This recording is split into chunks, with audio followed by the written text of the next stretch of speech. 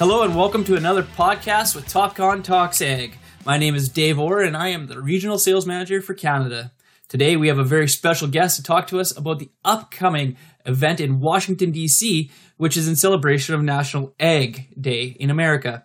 Today, Nick Tyndall, the Senior Director of Regulatory Affairs for the Association of Equipment Manufacturers, joins us. Thanks a lot for being here today, Nick. Thank you for having me. Pleasure to be here. So, Nick, as mentioned, you work for the Association of Equipment Manufacturers, probably commonly known more in the industry as AEM. You're the Senior Director of Regulatory Affairs. Can you just give us a brief overline of what that is? Yeah, absolutely. My role as Senior Director of Regulatory Affairs is really interfacing between the tremendous amount of intellectual and engineering knowledge our member companies have on a whole variety of issues from agriculture, EPA, worker safety, and then taking all that knowledge and making sure that the folks in the regulatory agencies have access to all that information to help guide a productive regulatory process that comes out with a result that's workable for both users, the manufacturing industry, and improves worker safety and environmental stewardship. Okay. And so, AEM is an American-based corporation, correct? Are you working directly with United States officials, or are you? Well, we like to be North American-based. So, Association of Equipment Manufacturers is a North American company, and so you're working with all levels of government across North America then on regulatory affairs? Yes, the U.S. federal, Canadian federal out of Ottawa, the provinces, and the state governments. Awesome. And so, do you have maybe a example of something that you were able to work on and walk through, maybe specifically in the ag industry? Yeah, and it was an issue we dealt with both in the United States and in Ottawa. It dealt with fugitive dust from corn planters when planted treated seeds. There's a tendency sometimes for some of the seed treatment, which contains neonicotinoids, to shake off during the planting process, and some of that can be exhausted through the planter. And this was something that the EPA and Canada's Pest Management Regulatory Agency took notice of, and we would work with our industry to come up with a solution to mitigate the amount of that fugitive dust. And as part of that, years-long conversation with both regulatory bodies, we came up with an ISO standard that redesigned a couple of our planter models to minimize that effect. Wow. And so then you take that planter model back and you show your members how it can be, effective in their industry and in their manufacturing to be able to meet these regulatory standards then? Oh, yes, absolutely. When we push for is a regulation that is descriptive and not prescriptive. Give us a performance metric you want us to meet, and our engineers will meet it. We just prefer you not to tell us how to design equipment. Fair enough. And so you probably work with both agriculture and other industries, or are you strictly just agriculture yourself? Well, AEM covers the entirety of the off-road sector, so agriculture, construction, forestry, utility, mining. And I cover the regulatory issues along with a great team as part of our safety and product leadership group to advocate for all of those sectors. Well, that sounds like I bet you're certainly kept busy and have lots on your plate at any given time. Absolutely. That's awesome. So upcoming next week, as I mentioned, is National Ag Day. In America, up here in Canada, we have ours back in February. And I know that you're working on a unique opportunity here coming up over the 21st and 22nd of March to maybe exhibit exactly, what ag means to America. And that's by hosting basically a show on Capitol Hill and at the mall, correct? Yes. The celebration of modern ag on the National Mall. Wow, wonderful. And what is that? And what does that mean to the farmer that's listening today? Well, it's an opportunity for the entirety of the agricultural sector, not just equipment manufacturers, but also inputs and grower groups, to really show the folks in Washington, D.C. and in the media that modern agriculture is a good thing. Technology and our food production and food that helps feed the world using sustainable practices. And now, is this event? This is event produced and hosted by AEM yourselves and your partners. Yes, AEM is the lead organizer of the event, but we are happy to partner with a great number of agricultural associations, in addition to the 15 AEM member companies participating. And now you said that this is kind of geared towards the people of Washington and the media. I assume that farmers are still welcome if they're able to come out and take in the events of the day. Certainly. A lot of folks don't realize, but agriculture is a pretty big part of the local economy here in the greater DC area. And a number of our ag partners are having farmers as part of their exhibits. That's interesting. And so are you're actually hoping that maybe some lawmakers are coming down, walking through this area that I believe is just outside the Smithsonian Metro, correct? And coming and taking in exactly what the ag industry means? Yes, we're targeting folks at both the agency level, those working at the U.S. Department of Agriculture, Environmental Protection Agency, as well as the House and Senate and their staffs. We have a number of great tours set up for a number of VIPs and folks that work in the agencies at the career level, but it's no RSVP required. Come one, come all. And so exactly how does this work? Is it similar to a trade show, or is it a little bit more formal? What I guess would be the expectations of a farmer that's going to maybe come into this and see it? Yeah, I mean, if you really wanted to boil it down to just the fewest lines possible, it's a farm show in the heart of Washington, D.C., between the Washington Monument and the Capitol building. So a great lineup of equipment from our member companies that is being staffed by their trade show crews and their engineering experts to have in-depth conversations. Right, and I know that TopCon certainly has a booth there. They believe that this initiative is a great initiative. Is this something that this is the first time that this is happening?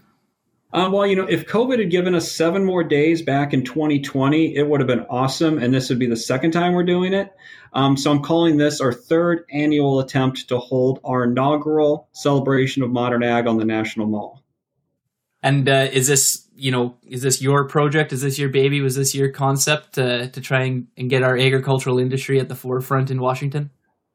Yeah, it's been a long-term vision and goal of mine to do something like this. For a number of years, we've had a very successful field demonstration day for both actually the United States and Canadian regulators, where we bust people out to fields in those metropolitan areas to see equipment work in fields and have really great conversations. But I'd always wanted to do this right here in the heart of DC. This episode is brought to you by Kuhn.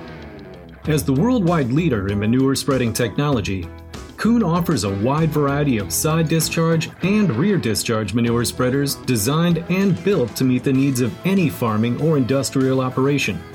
With a range of discharge options to meet your spreading needs and scale options for accurate application and tracking, Kuhn has the technology to help take the best advantage of your manure's nutrients. Well, all things considered, we're 7 days away, and last time you were 7 days short of it, but hopefully it continues on the path and it really comes to fruition for you. It's obviously been a long stretch of a vision, which is awesome to see come to fruition. So I guess the question that I have about this, being a Canadian myself and knowing what the agricultural industry means to Canada and how it integrates into local politics, but then also the nation's politics, what is a successful day on the mall going to look like for you and your clients and your partners? I guess you could really judge success by not just the number of senators and staff and secretaries and undersecretaries that we get there, but what kind of conversations are we having on those one-on-one bases? Are the policymakers and influencers we're talking to really trying to dive in and understand, how is technology, innovation, and science in our agricultural production practices, how is that enabling sustainability? That's the theme this year. Innovation enables sustainability. Right. And so how, what message are you hoping to say? Is that the continued success of implementing new practices into farming, or the new inventions of technology along those lines, are really changing the way that we should view farming and understand how it's actually change the actual industry? Yeah. There's this, common misconception people have that we did things back in the good old days. But, oddly enough, no one pines for the days when surgeons operated without anesthesia. But yet there's a lot of folks that think we should farm like it's the 1940s. But, facts of the matter are we're simply not going to be able to sustainably feed a world of 9 billion people without science and technology. Yeah, and that's something that's definitely come up a lot more and more. And I think as we go through world events over the last 2 years and looking forward, we understand that, feeding the world is becoming a very daunting task. And it's going to, I think there's a statistic out a couple of weeks ago that I read that in 10 years, we're going to almost have to triple what we are doing in the late 1990s to be able to feed the world. And so, I guess things like this and processes like this of trying to help people in Washington, D.C. make educated decisions on what can be allowed and not allowed for regulatory standards is certainly welcome to anybody in the industry, I certainly imagine. Yeah, absolutely.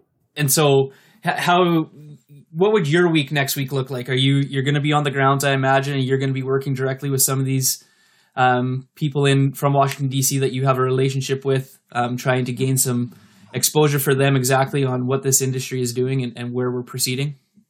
Yeah, so, next week, it's going to be cheap cherry blossom season is what the reports are saying. So we'll have a great turnout from just the general public during a lot of school spring break.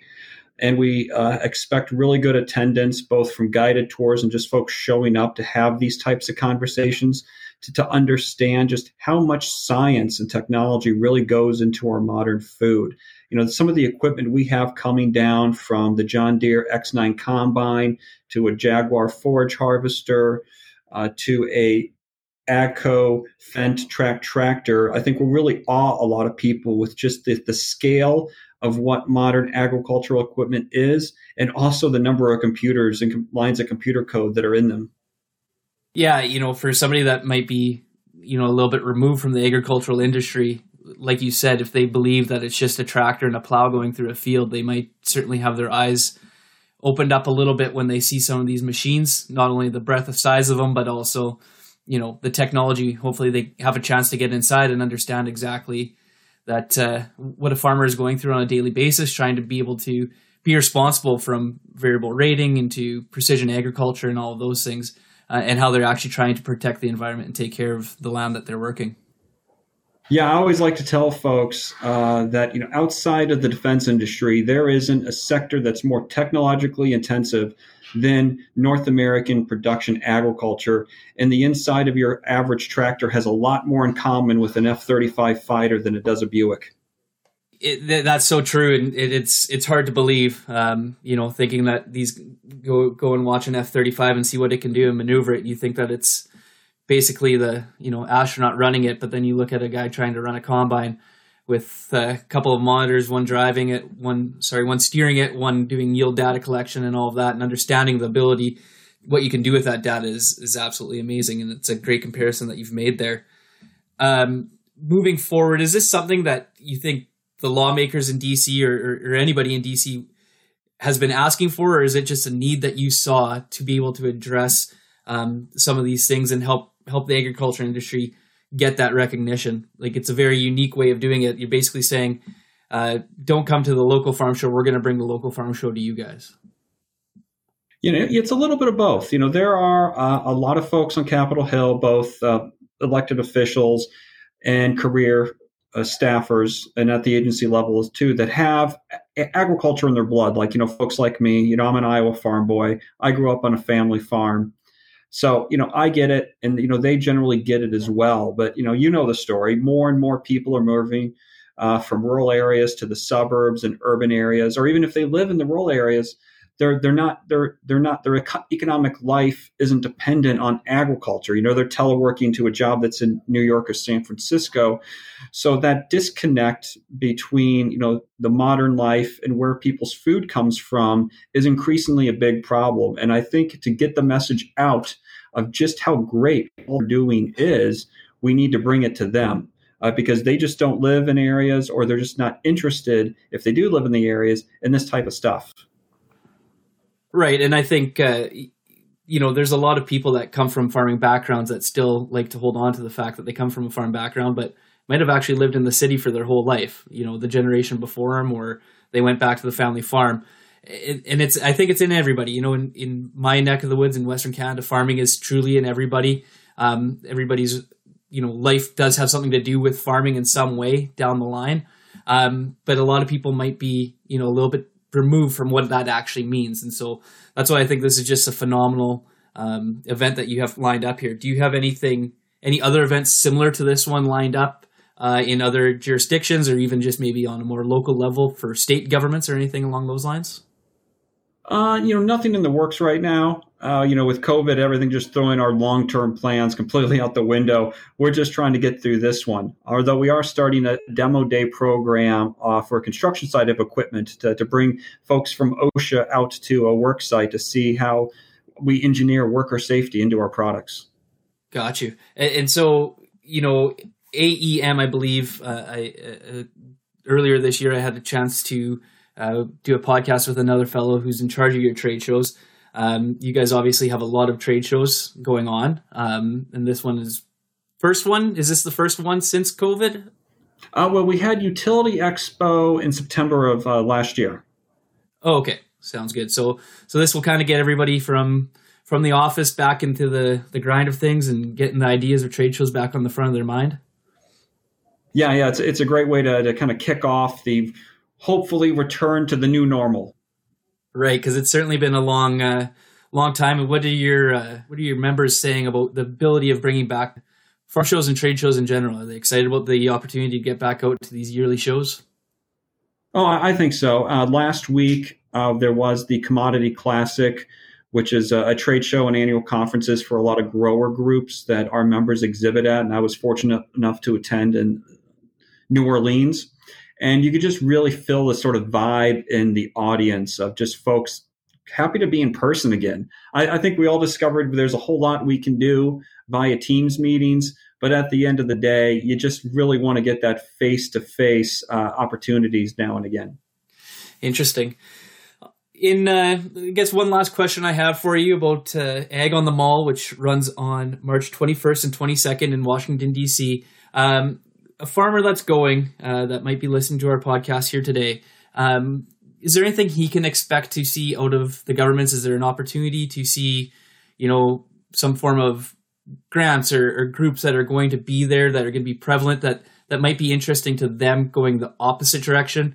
The show seems like it's geared towards agriculture, showing DC what agriculture is all about. Is there anything that might be showing the farming and agriculture industry what DC has to offer them back? Nothing comes to mind, but, when any farmers that, make the trip down to DC for this event, if you do come, I encourage you to do, please kind of keep an eye out in the audience of when you're attending exhibits. Federal employees tend to really stick out like sore thumbs. They should be pretty distinguishable between the tourists and other folks. Try to engage them in a conversation about what you do, why you do it. Let them know that your family farm has been in your family for generations, and no one cares about the quality of that land more than you do. No one cares about the water quality of that land more than you do, because that's the water your family drinks, and you hope it's the water your great grandchildren are going to drink when they take over the farm.